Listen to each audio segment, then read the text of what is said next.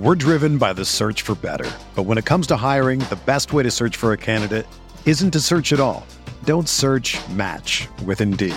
Indeed is your matching and hiring platform with over 350 million global monthly visitors, according to Indeed data, and a matching engine that helps you find quality candidates fast. Ditch the busy work. Use Indeed for scheduling, screening, and messaging so you can connect with candidates faster. Leveraging over 140 million qualifications and preferences every day, Indeed's matching engine is constantly learning from your preferences, so the more you use Indeed, the better it gets. Join more than 3.5 million businesses worldwide that use Indeed to hire great talent fast. And listeners of this show will get a $75 sponsored job credit to get your jobs more visibility at Indeed.com/Blue Wire. Just go to Indeed.com/Blue Wire right now and support our show by saying that you heard about Indeed on this podcast. That's Indeed.com/Blue Wire. Terms and conditions apply. Need to hire? You need Indeed.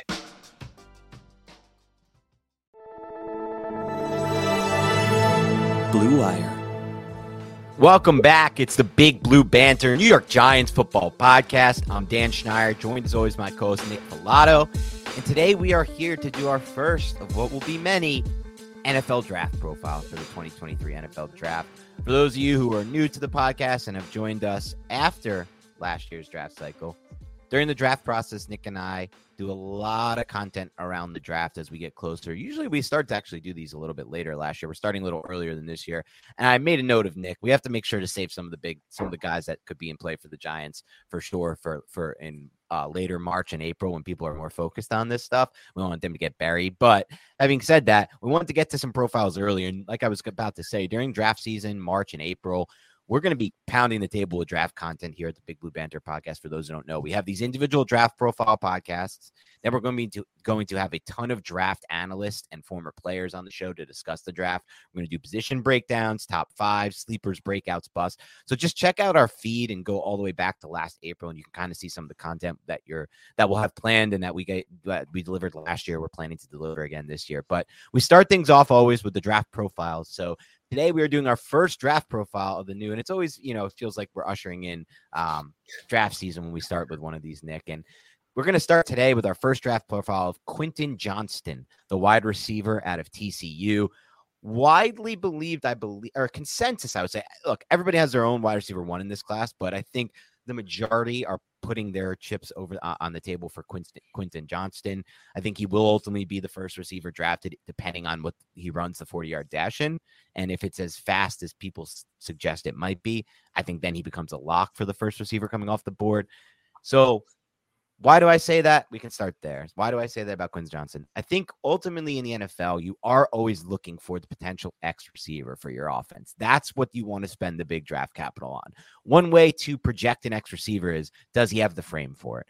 And in this class, Quentin Johnston is one of the only receivers, I think, who has the combination of frame and speed, frame and long stride speed. And he's 6'4", 215, projected to run in the 4.4 range. I think when you watch his tape, Nick, the vertical speed and vertical separation is there. Really good stride length. I have issues with Quentin Johnston's game. He's not my exact type of receiver that I like because I think the vertical speed is there. I worry about the speed on the horizontal plane and on the 90-degree cuts, things of that nature. Does he have that in his game? But there is still always for me with these types of prospects the ceiling, right? Like AJ Green, one of the best receivers of my generation that I grew up with, Nick, that we grew up with.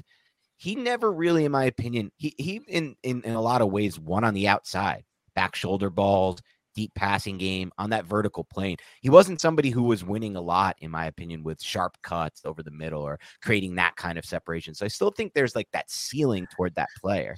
Go ahead. I agree with you, but I'll say this about Quentin Johnston. And I didn't want to start this podcast on a negative because I do like Quentin Johnston, and I think there is certainly a place in the NFL for a player with this skill set. But AJ Green won contested catch situations and 50-50 balls so much more consistently than Quentin Johnston. And I know his PFF contested catch rate is much better than what I saw on film, I believe. Let's see. Actually, maybe not. It's 34.8%. So I was wrong there. Even PFF, I guess, noted this in their analysis of contested catches. It's just when you have a receiver who wins on the vertical plane, at the collegiate level. You want to see him climb that proverbial ladder, right? And extend away from his frame and make contested catches, strong hand catches, a la a DeAndre Hopkins. And that's just not something that I saw a lot with Quentin Johnston's tape. He didn't do it at the college level. He's more than likely not going to just develop that at the next level when he's going up against much better cornerbacks. So that was my big, I think, critique of Quentin Johnston. But I didn't want to start this podcast like that just because I don't want to make it like I hate this player, because I do believe that if he lands in the right system, who can leverage what he does do well, which we will go over on this podcast, then he can be a really big addition to the team that adds him. Yeah, without a doubt. And I think part of the issue for him in those contested catch situations, because you talked about AJ Green winning on that vertical plane, right? He was also really good at those back shoulders because he was really good in a contested catch situation. And Johnston has the same catch radius, but like you said, the issue is still just a 34.8% contested catch rate in 2022 per PFF, very low number. 8 drop passes in 2022, that's a pretty high number. Part of the issue for me is that I hate when I see this with receivers on tape, and I saw this with Wan'Dale Robinson, and we didn't like it. And we discussed it. Yeah, he's a body catcher. Yep. And these non-hands catchers, these guys who don't attack the ball with their hands, I always struggle to get fully on board with them because, look, he's a weird prospect, right? Because you think a guy who's 6'4" with that kind of vertical speed would be what you just said, right? He's like a Hopkins, Green type. He wins against catch situations. He uses this huge catch radius. He catches away from his frame as the hands, but he's not. But then he offers things that you just don't expect for a guy of his size. For example, 184 yards on screen passes. You do not expect a player like this to be a big-time screen impact game guy, and he is. Also, 19 forced missed tackles in space from Quentin Johnston. That's 11th most of all wide receivers in 2022 per PFF. He's a yak guy. You do not expect this guy who's a vertical receiver, who chews up ground with long stride length, to be what he is after the catch. That's what impresses me a lot with Quentin Johnston. So it's really interesting profile. Then there's like the third thing he does that I don't expect from receiver with his kind of build and frame, which is he's weirdly has really good like I like when I wrote this up in my profile for CBS Sports, because I did a profile on him. I said he reminds me in some ways of the ways that Travis Kelce wins in the NFL, that Antonio Gates used to win. It almost looks like I'm watching a former basketball power forward who converted to tight end, but he's not. He's a receiver in this sense, in the sense that when he turns his back on the stick routes to the back of the field and he turns toward the quarterback, he does a really good job with his feet separating from that spot. That is a really difficult thing to create separation on a stick route. When you make that curl route or whatever it is and you turn your back and you catch the football, we've seen this with the Giants during the Jason Garrett era, 2 years of offense. Those receivers are usually done. They catch the ball and they get tackled, force fumble, gets tipped. But he does a really good job of nifty footwork, almost like a basketball player who understood how to box out and play in the low post, of creating separation post catch. And that adds to that whole mystique and that ability that I saw on tape of him as a post catch, yards after the catch kind of receiver. So with that part of his profile, Nick, I have a little bit more excitement, a little more hope, because yes, he's not a great contested catch receiver. He's not a hands catcher right now, but he does offer something really unique for a player of his build and size. He's spry, man. Very nimble. Yep. Great footwork coming out of the break on those curls. And he understands where the defender is and what angle they're going to take, because it happened a lot on his film. And I have that in my profile over at Giants Country Sports Illustrated. If anybody wants to go check it out, Patricia Traina's site, I said he's an ideal fit for Jason Garrett-led offense. And that is not a knock on Quentin Johnston. It's more of a knock and a shot at Jason Garrett for running just so many curl and stick routes. But you're right, man. If he is in sync with his quarterback, and he was with TCU's Max Duggan, if he's in sync with him and that ball is coming right when he comes out of that break, he makes that defensive back miss more often than not, it seemed like, which is very difficult to do, especially at 6'4", 215 pounds. So that's the appeal of Quentin Johnston right there. You do not find many players who are that big and this athletic with this much body control and nimbleness in his footwork and ability to make people miss in a phone booth in a short area, especially when he has his back turned to them. So there's something very special about that can be leveraged at the next level. And this might sound weird because I'm going to use a good adjective first and then a bad adjective after, Nick. Okay. And these aren't great adjectives, but they are adjectives, I think. He kind of reminds me in some ways, just because we just did last year's class, of like a faster and better yak, but also overall just worse all around Drake London. That's kind of what just about to say that. I was going to say he is a worse Drake London because you remember, faster and better after the catch, but worse in so many other ways. Remember how USC used Drake London? How many screens did they throw to that guy? It was just get the football to Drake London, like get the football to Tucker London from Arnold. The good footwork too. Yes, and London is like that, but London to me is a much just better overall prospect. All around better, but not faster and not better after the catch.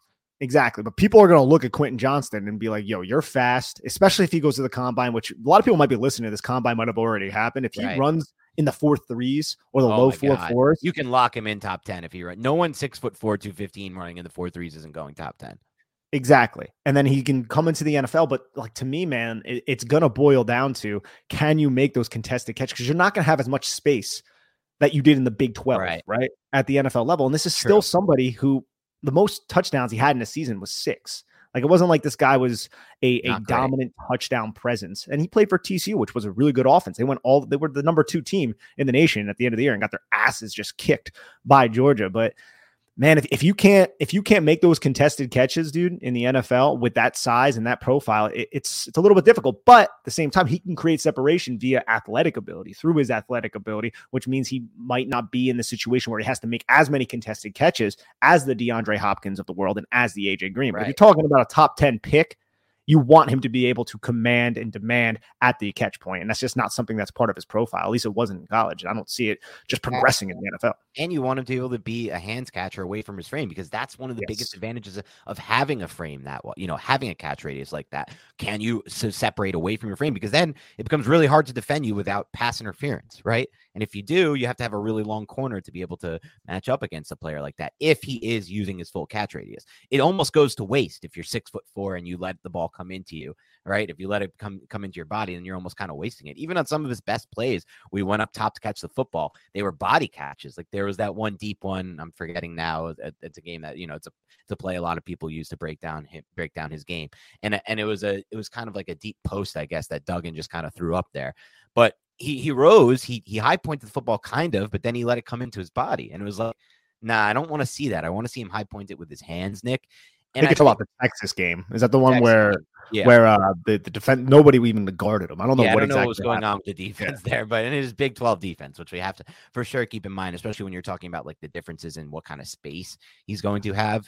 But having said that, I think one thing about Quentin Johnston that I wanted to bring up first, because we're going to talk about his release packages, and I think people have discussed how he's kind of nuanced in that regard. And I think he does have some interesting, moves off the line of scrimmage. But in the red zone, you talked about how he maxed out at 6 touchdowns in a season. At his size and speed, that's a pretty low number, especially in the Big 12. I felt like in the red zone, dude, he didn't do a great job of selling his red zone moves, like his double moves or whatever he was trying to do in the red zone. So he didn't create a lot of separation in that regard. And then, like you said, he wasn't great in those contested catch situations. So I feel like as a red zone receiver, you expect this guy to come in and immediately be this dominant, great red zone receiver, but I'm not so sure that's going to be the case. Neither am I. And that's another huge demerit for Quentin Johnston. But he has the size. He has the athletic ability. He's quick-footed, so you would imagine he was going to develop more of a release package when he sees more press alignment. And he's somebody who is an actual outside wide receiver. And I want to ask you, too, man. Did you get to watch any of the Kansas State tape? Because he was going up against see the Kansas State game, no. So they played twice. They played in week 8, and then they played in the Big 12 championship. Kansas State has a cornerback named Julius Brents who has porn type of length. Like this was the catch I was talking about, by the way. Oh, this is the catch you were talking about. This is the one I want to see him high point with his hands. Let's watch it one more time. Yeah. And this is one of his best contested catches. He does catch it with the body, but he still comes down with it, double coverage. Like this is a play where people will be like, "Oh, look, he made it there." It's just like I've watched a lot of Quentin Johnston tape. You don't see that all that often, right? Like that's not something that you see. Like you see what you're seeing right now, him, which is great, catching it with his body. And look at the speed, like the speed, the separation, the post catch ability. All that makes him unique too, right? Like at 6'4", guys don't have that kind of in space ability that he has. Exactly. It's just he's not a natural catcher of the football. But back to the Kansas State thing. So he was going up against Julius Brents, who has porn type of length, because this is a dude who is like 6'4", has almost 34-inch arms, which is 99th percentile at cornerback. And I would say in week 8, Brents did a pretty good overall job against Quentin Johnston. I can pull up the stats right here. Quentin Johnston was held to 8 targets, 4 catches for 74 yards, and a touchdown in that game. I don't believe all of that what came against Julius Brents, but Brents saw a lot of him. But then in the conference championship game, Johnson only caught 4 balls, but it was for 137 yards, and he was kind of toasting Brents. And I actually believe the Brents touchdown or the Johnston touchdown in week 8 came against Brents, but Brents, I think, like pulled his hammy on the play, but he also missed his jam at the line of scrimmage, which is great for Quentin Johnston, and Johnston just evaded him and went for a long touchdown. And that's one of my concerns with Brents. We'll probably get a draft profile in on him, as well as just deep speed and recoverability. But the fact that Quentin Johnston was able to come out in the conference championship game and come and drop 4 for 137 on Brents, and then also drew a flag in the end zone where Johnston had him beat. That's great for Quentin Johnston, because you want to be able to go up against NFL talent. And that's probably somebody who's going to be like a day 2 pick, maybe a high day 2 pick, possibly slip into day 1, Julius Brents, if he ends up actually performing well at the combine. I think he's going to have those speed questions, because if you watch Brents' tape, not to get into Brents, it's guys get behind him sometimes, which is definitely a concern for a press cornerback. But Quentin Johnston going up against Brents and winning some of those matchups is definitely good for him. Right there, like the play we just saw. Yeah, sorry for the podcast. Like if he did this more often, right? Even though that's not that way more often. That play right there. So for the podcast audience, he climbed. Now it's not a catch; it's actually out of bounds because it was a bad throw from Duggan. But he climbs the ladder, goes over the top of the cornerback, reaches away from his frame. Yep. Great concentration, great tracking, hauls it in, pulls it into his body, and then lands. Now he doesn't get his feet in bounds, but that is a fantastic catch right there. If he did that more consistently, I'd be like, yeah, this is a surefire top 10 pick. Yes. It's not something you see consistently. And again, he's going up against Big 12 cornerbacks. These guys are going to be accountants, as we love to say on the Big Blue Banter podcast. No, you love to say that. I'm saying they're not going to be accountants. I never understood the accountant thing. Maybe like the Princeton guys, but other than that, no offense to the rest of these guys. There's not that many accountant jobs just being flying around there. But I'll say this: we touched on a lot of the negatives already. We can get into the scouting stuff soon in the breakdown of the traits, because there are a lot of things I want to talk about more specifically. But ultimately, Nick, there are a lot of pros to Quentin Johnston too. And if the Giants, like if he fell to 25, which he won't, I don't think so, it doesn't matter. But if he did and the Giants took him, I would be happy with the pick, because I think about it like last year, for example, right? When we did our top 5 receivers, remember that podcast we had different top 5s than you and I, but I had Christian Watson in my top 5, and I was a huge fan of Christian Watson coming into last year's draft. If I love Watson, Nick, it's not fair for me not to like Quentin Johnston. If Quentin Johnston runs, I thought Watson was a tick faster on tape, but it was also North Dakota State, so it's hard to really evaluate like that. Like those guys look faster probably against those types of players. And I think that is sometimes the problem I run into when I watch Big Ten teams and Big Ten tape, because I'm a Big Ten guy. I feel like there's a lack of speed in the Big Ten. There's just trudging a lot out there, especially at the safety position. So I just feel like the safeties in the Big Ten are super slow. But if I liked Watson's game so much, it's hard for me not to say I really like Quentin Johnston, right? There are a lot of similarities in their game. The yak ability, the post-catch speed. That's Brent's, by the way, on the telly right now for those. Right there, 20. Sorry to cut you off, but yeah, that's Brent's, and you can see right here he grabs the hamstring, but I think he was already well beaten at that point. So just getting back into that real quick, because I want to get your take on this. The post-catch ability, the ability to create vertical separation, the vertical speed, the playmaking ability in space with Watson. Speaking to Watson and Johnston, because you evaluated both prospects, Nick, what do you see similarities and differences between those types? Because if you see a lot of similarities, it's probably going to make me at least consider reevaluating where I'm at with Johnston, because I loved Watson, and I think after year 1, I feel really, really good about that evaluation of Christian Watson. We're driven by the search for better. But when it comes to hiring, the best way to search for a candidate isn't to search at all. Don't search, match with Indeed. Indeed is your matching and hiring platform with over 350 million global monthly visitors, according to Indeed data, and a matching engine that helps you find quality candidates fast. Ditch the busy work. Use Indeed for scheduling, screening, and messaging so you can connect with candidates faster. Leveraging over 140 million qualifications and preferences every day, Indeed's matching engine is constantly learning from your preferences, so the more you use Indeed, the better it gets. Join more than 3.5 million businesses worldwide that use Indeed to hire great talent fast. And listeners of this show will get a $75 sponsored job credit to get your jobs more visibility at Indeed.com/Blue Wire. Just go to Indeed.com/Blue Wire right now and support our show by saying that you heard about Indeed on this podcast. That's Indeed.com/Blue Wire. Terms and conditions apply. Need to hire? You need Indeed. Yeah, I think Christian Watson was just very raw, but he was an athlete who was playing wide receiver, and he could figure it out. He didn't have a little bit better of an athlete than Johnson, are you thinking? I would say so. Yeah. Yes, I think so. I think Christian Watson is like an elite athlete. I think pretty sure he tested that way. I don't have any of the numbers. Oh yeah, his mock draft, it's like 97th percentile across the board.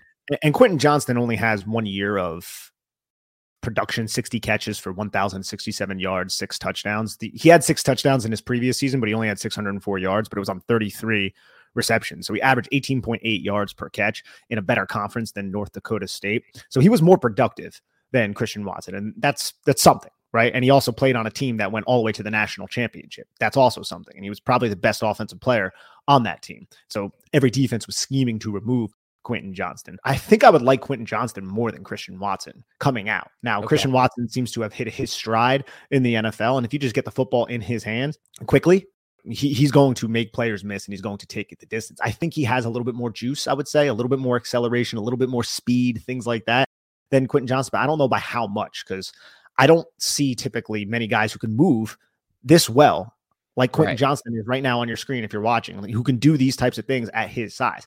I think I would have Quentin Johnston a little bit high. I don't know if I would have Quentin Johnston in my top 5 from last year, though. I probably would, but it's just not the same as years past. Like he's not, like, to me, he's not a prospect like Jamar Chase. He's not a prospect like Jalen Waddle, right? Like he's a tier or two below those top end guys, even Devonta Smith, of course.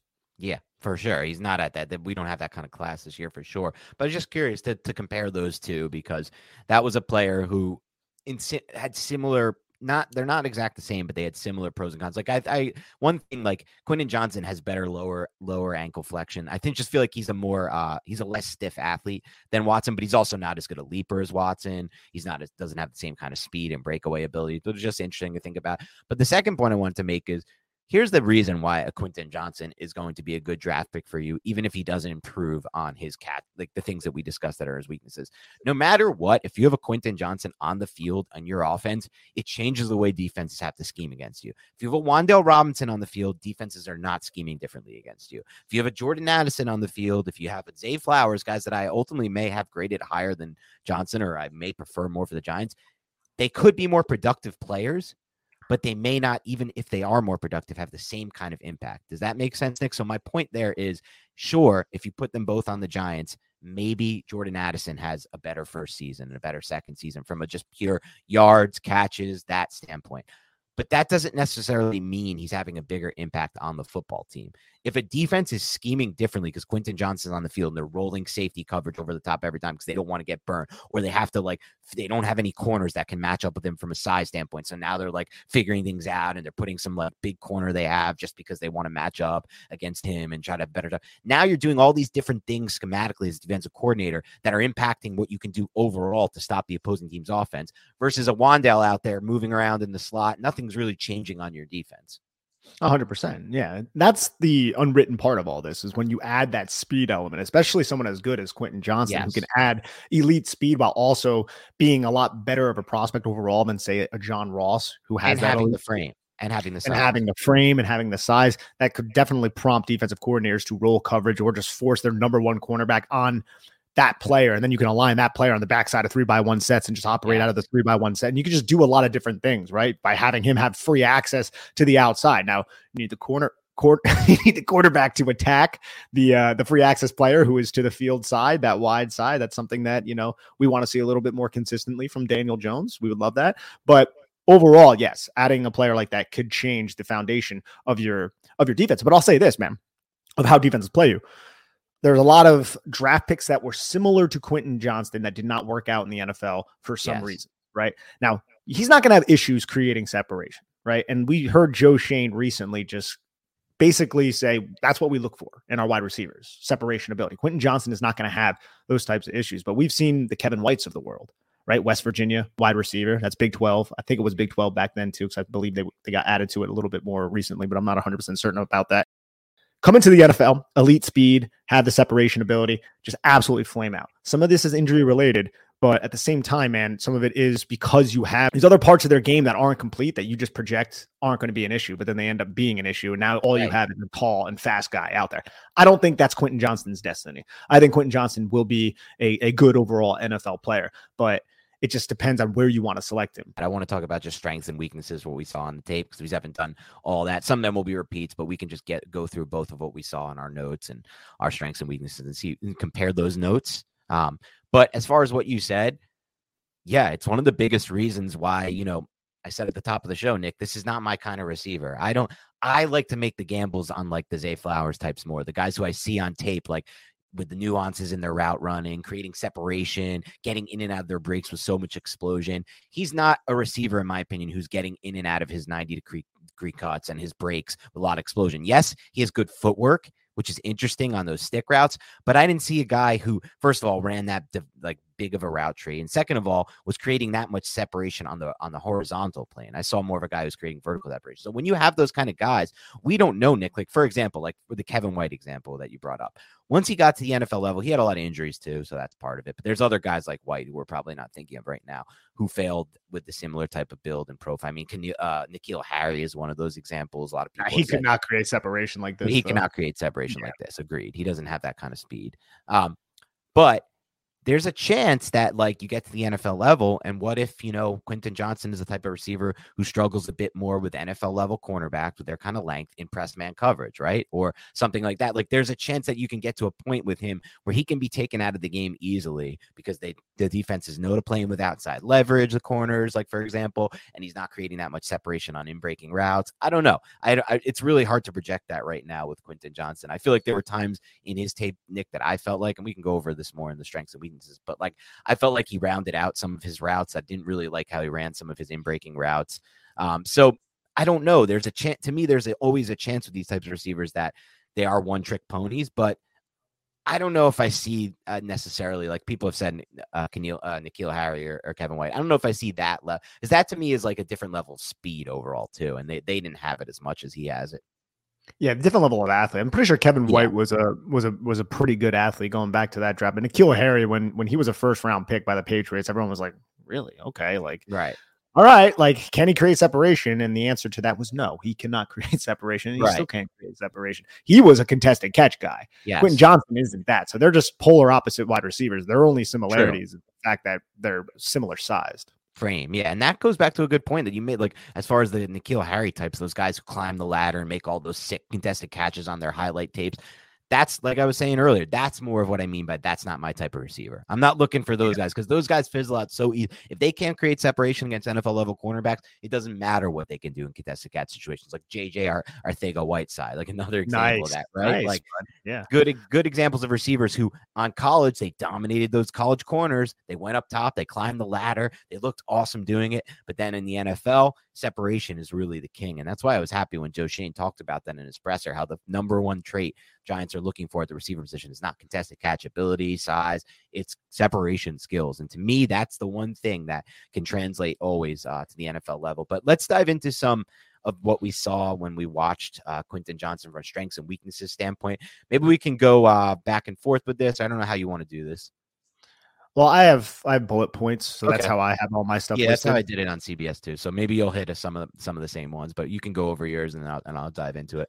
Yeah, I'll just go over the athletic ability portion, and then I'll kind of get into more nuanced things a little bit later. So I start out with ideal size and length for the position. Very true. Long strider with elite acceleration, eats into the leverage of defenders and off coverage, gets into their toes really quickly. That can force them to backpedal. That can force panic into the defender, which can also create more separation. Elite athlete with great speed and explosiveness. Very good stop-start ability with excellent change of direction on the vertical plane when you're running those stick routes, things like that.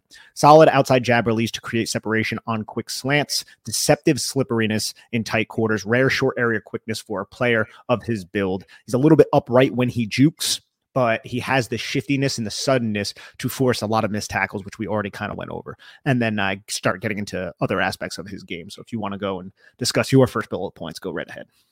Yeah, I think the top one for me that stood out is that he's a long stride runner. I'm a big fan. I've learned this recently just through listening to a bunch of podcasts and kind of trying to learn from those who are better at this than me, including yourself, Nick. But one thing that I've heard a lot that really sticks with me is like when you watch the tape, look for the stride length of these vertical receivers. This was one of the things that stood out to Greg Cosell about Tyquan Thornton last year, a player who we both loved, and he had that in his game. And I feel like when I watch Quentin Johnston, he chews up ground on these vertical routes. Like part of that is because of his stride length and his ability, because he's 6'4", really long player with that kind of vertical speed. So I like that a lot. I said in my breakdown, I thought he was incredibly fluid in the lower half for a player of his frame. Like I just don't typically see these guys. I talked about it earlier. Reminds me of like a former power forward basketball convert to tight end, but he's playing the wide receiver position.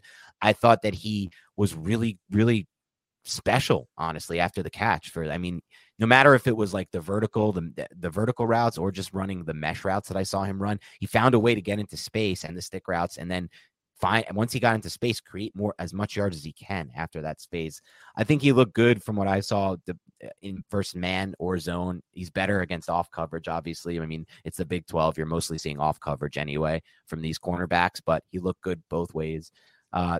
One thing I thought that maybe he didn't get a lot of credit for, but I thought he did a pretty good job of. We haven't brought it up yet, and I see it in my notes. I thought he did a pretty good job, Nick, tracking the ball on vertical routes, and that's something I like to see for tracking. It was one reason I love Josh Palmer. He hasn't fully broken out at the NFL level, but I thought he did a pretty solid job there as well. And I thought, despite the fact that he doesn't really use his frame well and catch away from his body, he's not good in contested catches, I do feel like he had good body control and also contact balance, especially considering his frame. So these are traits that I'm definitely looking for a longer frame wide receiver. And then obviously the other things we already discussed. That would be probably my wrap up of his strengths. Yeah, I think you're onto a lot of things. I have a lot of the same things. Let's get another video up here. I got a lot of the same things down the strength bullet point list. Yak master, 3-level threat on the field, good overall tracking ability, gets his eyes on the football, tracks it into his hands while in stride, solid body control when leaping for the football, and an ability to adjust to said football. Not easy to bring down after the catch because of contact balance, body control, and elusiveness. Has several impact plays to help TCU defeat Oklahoma State in overtime, which displays competitive toughness and just an overall competitive nature. Like that. Yep. Signs of excellent processing and spatial awareness when running routes. And then I have a play against Texas in the first quarter, 252, a 3rd and 16, 29-yard catch on a deep post versus quarters coverage where he fakes like he's going to undercut the I believe it was the middle hook defender, which got the safety to bite down, and then he went right around him or something like that and was able to outpace him and outrun him and converted a 3rd and 16.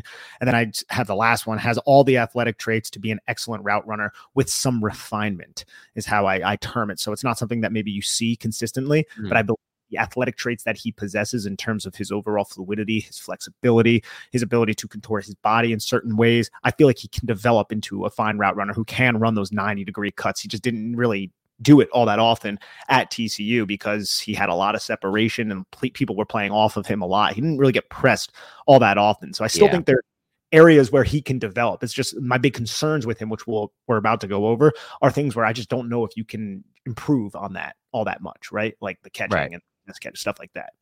Yeah. Okay. So let's get into some concerns. I do it always as strengths and concerns, not weaknesses, because you can always improve on these concerns. Look, there were a lot of concerns coming out for a profile like DK Metcalf that a lot of people expressed, and those concerns ultimately ended up not turning into weaknesses.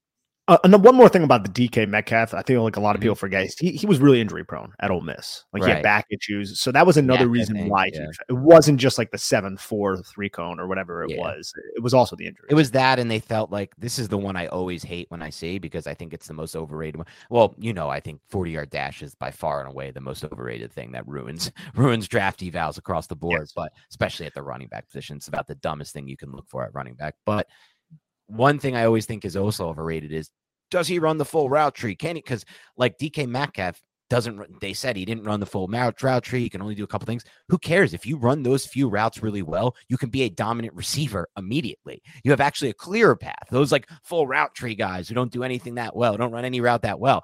I don't want that. Give me the guy who runs 2 or 3 routes amazing, and you don't think he has the full route tree over those guys any day. But just something. Yeah, of course. But no, some concerns I have for Quentin Johnson, a lot we've discussed already, but the biggest one by far for such a big receiver, he's not really good in contest and catch situation.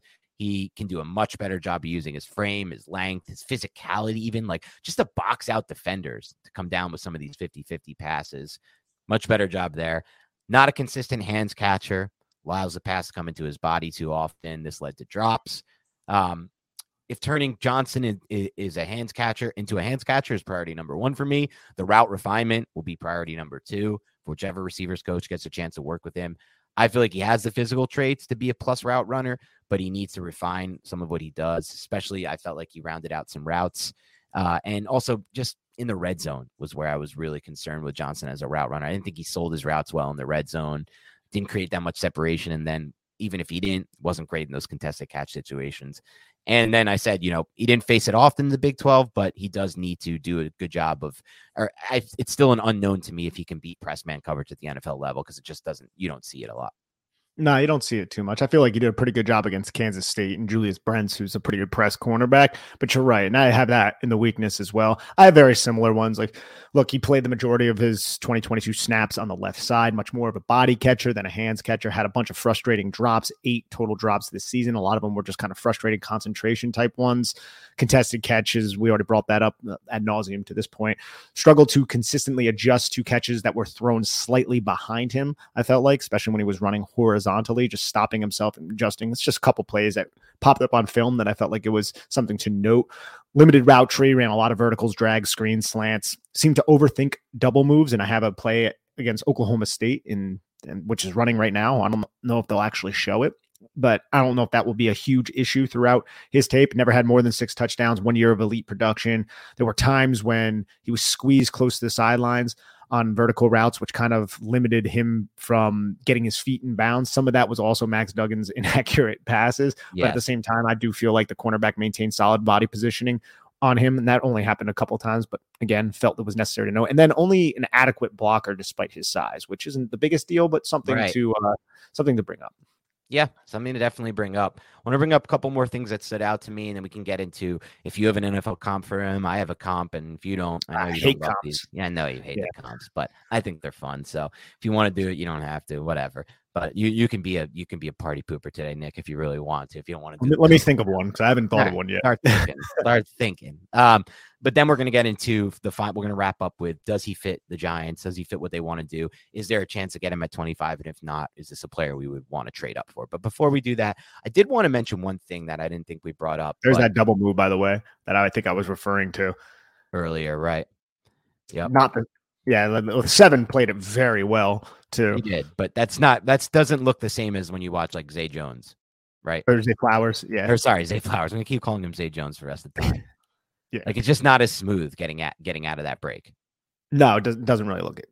It doesn't really look like the same, and that's something that definitely worries me a little bit with a player like this. But one thing I do want to mention is he did rack up 22.1 yards per catch as a freshman, which I thought was really interesting. I love to see something that I think his player profile. I don't know who really started this, but a good trend, like good. Not trend. What's the right word for this, or what's the right term for this? There's good data analytically to suggest that breakout age is important. And if you break out at a young age, and a lot of the players who have broken out at a young age have been ultimately become the prospects you want to invest in. Why is this the case? Well, just thinking of it logically, right? If you're 18 years old and you're playing against 20 to 21-year-old college players and you're performing and dominating against them, that's a really good sign of what you can be moving forward, because obviously, you're not as old as them. You're not as physically developed as them. Your body's not going to physically fully develop for a few years then. And he was really good as a freshman. And even, throughout his career, he finishes with 17.9 yards per catch average. That's a really good yards per catch average. He's obviously just demonstrated the ability to be a big play player. Okay, Nick, Let's do it. I gave you a little bit of time, not much. Do you have an NFL comp for him, or do you want me to go first? I would like you to go first. Yes. So I've seen this one. This is not my comp pick. And sometimes I'll claim my own if I say it first and I don't see it, which is funny because people are saying things about NFL prospects 100, every second of every day. So someone has said something before. So nothing is really your own. But this is one that I've seen and I really like. He reminds me a lot of former Steelers wide receiver Martavis Bryant. That's a lot of what I see in this player. I thought maybe he has a little bit more size than him and should be a more physical receiver than him, but he's not really a more physical receiver than Bryant, though maybe he can eventually tap into that. But that's kind of what I see. Bryant was long. He was really good on the vertical plane, and he was surprisingly good after the catch, Martavis Bryant. So that's kind of the player I see in him. XFL great Martavis Bryant. I believe he's playing in the XFL. Oh my God. I believe so. They actually have some real dudes, bro. I went through one of their rosters and I was like, holy crap. I was in DC recently and my buddy was staying at a hotel where I think the Seattle team was staying. So they were playing the Arlington team. And I was like, holy shit. I was like, look at this, man. They're all here. And it was pretty cool, but I didn't recognize anybody. But I don't think that's unfair. I'm pretty sure I've seen that before as well, the Martavis Bryant one. I didn't evaluate Martavis Bryant. I believe he went to Clemson, if I'm not mistaken. I didn't evaluate him coming out of school, but remembering his time with Pittsburgh, it seems like it's similar to Quentin Johnston, just really a big body receiver who has unique movement ability and athletic ability and burst and acceleration and speed, but isn't a complete wide receiver. I believe Martavis Bryant, he flared out for a few different reasons in the NFL. Mostly, right? I think it was off-field stuff, but yeah. That's what I thought. So yeah, I'll go with that because I don't really like Cobb. I didn't really have another one that really popped in my mind, but I do think he fits that archetype as just a big body wide receiver. And I want to, before I bring up the New York Giants, read my synopsis on him. So my synopsis at the end of every report I do, I write like 2 paragraphs on what I think about the player. And this is Quentin Johnston's. Quentin Johnston has an elite combination of athletic ability, size, and length that will easily assist the team that selects him in April. Johnston has dangerous deep threat abilities, but is an effective weapon at all 3 levels of the field. One of Johnston's best traits is the ability to get vertical and make the first man miss after securing a catch on a route facing the quarterback. Curl comebacks. For that, he's the ideal fit for Jason Garrett-led offense. Said I had that in the profile. His success is not limited to stagnant routes because he's dynamic running vertically or horizontally with excellent speed, burst, and acceleration. There's a lot to appreciate about his game, but he does leave some to be desired. He's more of a body catcher who doesn't thrive in contested catch situations despite his size. His route tree was also limited, and he'll likely have to refine his route running and release package at the next level. Despite some quibbles, Johnston offers ideal size and explosive playmaking ability while also possessing the change of direction skills and short area quickness to make defenders look silly in tight spaces. Johnston will likely be selected on the first day of the 2023 NFL draft, and I have a high second-round grade on him. Okay, and I like all that. High second-round grade. Let's see now, specifically turning this over, and we might want to turn the video off because it's just playing a YouTube ad for somebody. But specifically how it fits the Giants. The first question I want to ask you is, do you think he fits the current offensive system the Giants have? That's my first. Before we get into does he fit the wide receiver room, what they have there now versus what they need, first question is, does he fit the system that we saw in 2022? There were a couple times against zone coverage where I felt like I saw some processing and some savvy decision-making in terms of his ability to uncover or to get a defender to react in a way that was advantageous to the offense. But you don't really see a lot of choice routes in that offense at all at TCU. It was a lot of verticals. Right. It was a lot of screens, a lot of things like that. Do I think he could be an asset on the Giants? Absolutely. Of course. But I can't sit here and say, look, he's going to have the savvy ability to do what Isaiah Hodgins did. Because people like knock the Giants wide receiver. I'm like, Isaiah Hodgins, watch the tape, dude. Right. Some of the ways he was able to manipulate coverages and find ways to get open. It's one of the most underrated traits that a wide receiver can possess is the mental processing in order to uncover against defenses, because you have to process the defense pre to post snap like a quarterback does, recognize what they're doing, and then be on the same page with the quarterback. And Isaiah Hodgins was able to do that with Daniel Jones, having absolutely no experience with Daniel Jones. That says a lot about Isaiah Hodgins. I can't confidently say Quentin Johnston can do that because you just don't see it on his tape, but that doesn't mean he can't be trained into doing that. That's where it comes in. Joe Shane, Brian Dable, Mike Groh, the Giants wide receiver coach, when they interview the kid and they start talking about him, they start talking about plays and they start to see how he is and start to see how smart he is and things like that. That's where you can make that type of determination. But it's kind of hard to glean that from the film just because he wasn't asked to do it. Yeah, it's a great point. I think with like a player like Julian Edelman, who played quarterback, it helped him become the dominant inside receiver he was the NFL because he understands that. And if you watch Hodgins' tape, one thing that he did so well, and he talked about how he learned this from his time in Buffalo working with Stephon Diggs, is how he attacked his routes. And I feel like with Hodgins, even in those in-breaking routes, like those quick slants or if it was like a quick in, he did a great job of setting up the route with his footwork, with the stab of his right leg, and then he cuts inside. That's not something I see a great deal of when I watch Quentin Johnston. I saw a guy who had a good release package off the line of scrimmage, especially on the vertical routes. That was something I think he's worked on. He's refined it. But as far as in the middle of his route, like at the top of that break, that's the part that I want to see. That's why I love Zay Flowers. I was just about to say it, Dan. And those are always my receivers. Those are my guys. And I did like Christian Watson a lot, who's not that kind of receiver. If you have other stuff, I'll like it too. But that's what I really want. And I know that's what the Giants want too. They want that receiver who attacks the middle of his route, right at the top of his break. He can create that separation. And I'm curious, we haven't watched him yet, but I just from watching so much and betting so much Caleb Williams this year, because he's my boy, I watched a lot of Jordan Addison, and I think you're going to like Addison too for this exact reason. I think he does a good job of that as well. But as Quentin Johnston goes, I don't know necessarily if he's the perfect fit for this offense right now.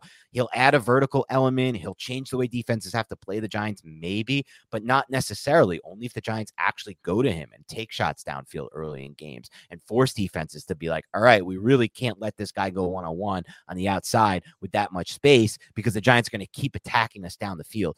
I need to see it before I can believe that Daniel Jones is going to be a quarterback who's going to do that early and often in games. Last year, he was a safe quarterback all the time, basically, with the exception of a few plays and a few games. So until I see more of that from Giants, yes, I think he can help them in certain ways. Like they're going to run some stick. Like it's not like they run no spacing stick last year. They did occasionally. And there's going to be mesh concepts where he's coming across the middle as that last drag receiver that we often saw with Hodgins. He catches the ball and now he turns it into an extra 10 yards for the Giants that Hodgins wouldn't. But those are so minute. Like those aren't big enough for me versus what a guy who actually fits what the Giants want to do can do for this offense. So I don't think he's a great fit for the system.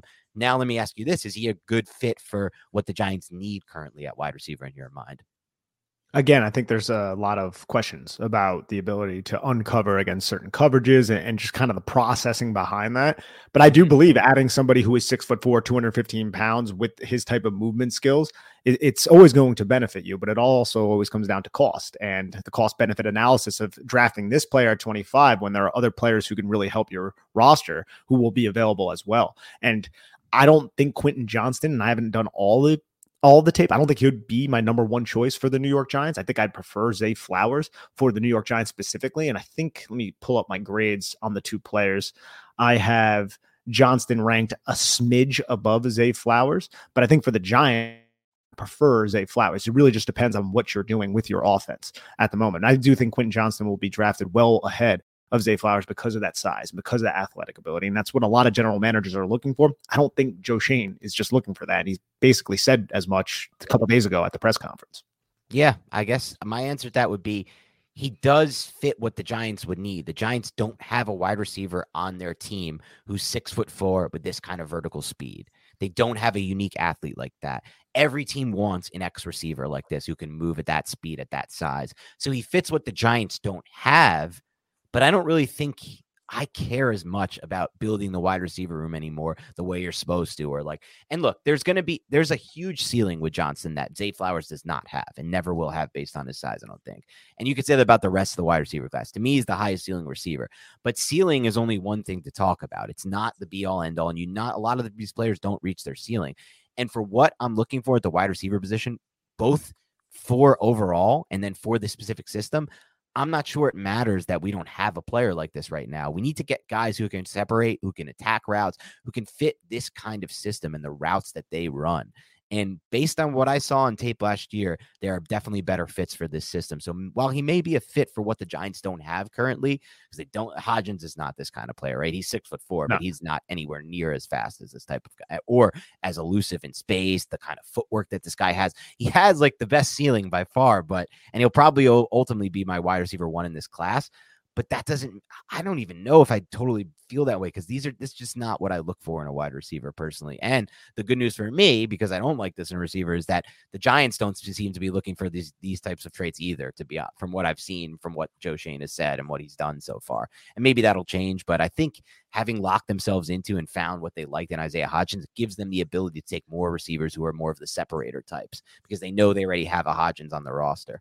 And and there are quite a few, right? Like Jordan Addison, I can't wait to watch him, but I've heard he's a separator. You have Jalen Hyatt, who is much different, much more of a deep threat out of Tennessee. Zay Flowers. And then you have like guys like Tank Dell and stuff who are like 5'8", 163 pounds. And that's really problematic. To me, like Tank Dell has the best change of direction that I've seen yet in the draft. Like that dude running routes, bro. It's so crazy, sudden. Yeah. How he can go from like 20 miles per hour to nothing like that. It's very, very impressive. And that's ultimately, if you're just saying like in a nutshell, like this is more 30,000 foot view, but in a nutshell, what I think is the best trait to have as a receiver is that. Now you need other things with it, obviously. Like you can't just have that because then you have like what's his name, the kid from West Virginia who never made it but had that. Kevin White. No. The Tavon Austin. Like Tavon, you can't just have that trait, but ultimately, if you have that trait and a little bit more, then you become Antonio Brown.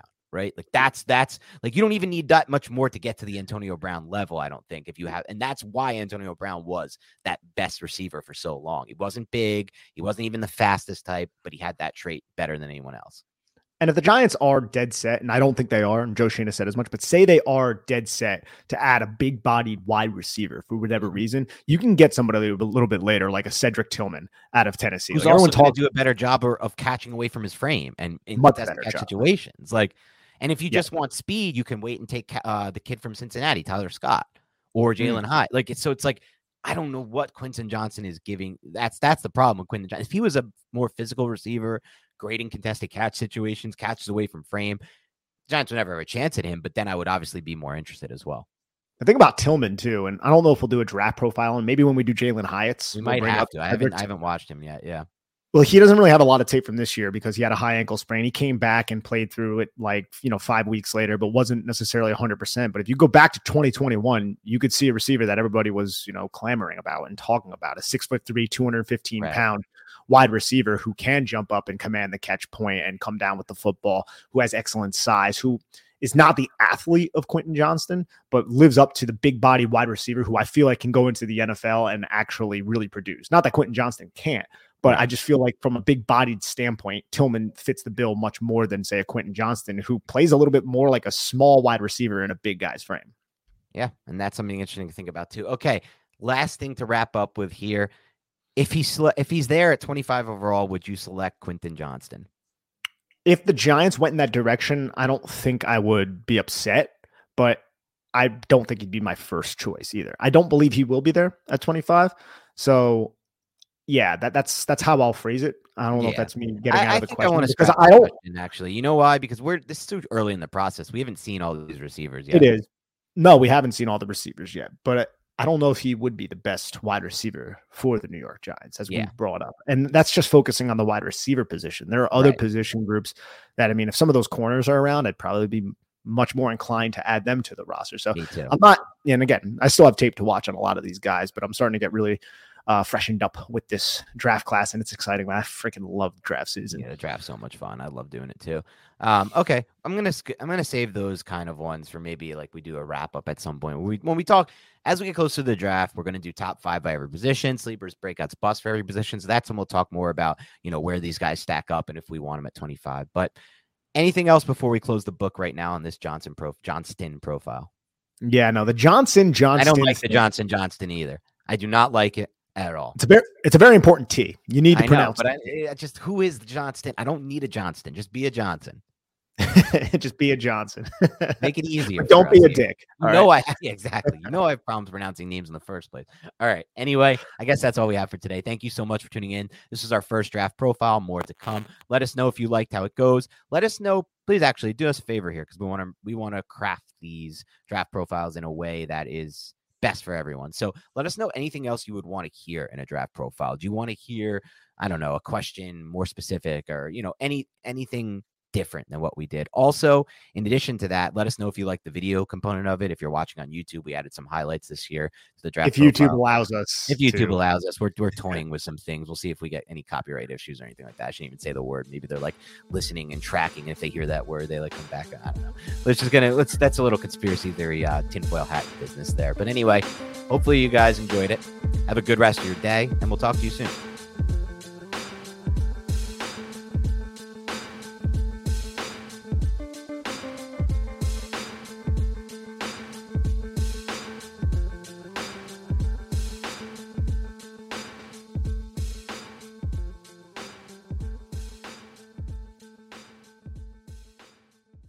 Everyone is talking about magnesium. It's all you hear about. But why? What do we know about magnesium? Well, magnesium is the number one mineral that 75% of Americans are deficient in. If you are a woman over 35, magnesium will help you rediscover balance, energy, and vitality. Magnesium supports more than 300 enzymatic reactions in your body, including those involved in hormonal balance. From functional medicine doctors to mental well-being and female hormone experts, we all know that magnesium is the one mineral to improve all aspects of well-being and health. But which one? Magnesium Breakthrough from Bioptimizers, the trusted choice recommended by leading experts with 7 best-absorbed forms of magnesium to ensure your body receives the support it needs for overall well-being. Go to bioptimizers.com/balance today and use code BALANCE10 for 10% off. Support your journey to wellness at bioptimizers.com/balance. Magnesium Breakthrough from Bioptimizers, your foundation to optimal health and vitality.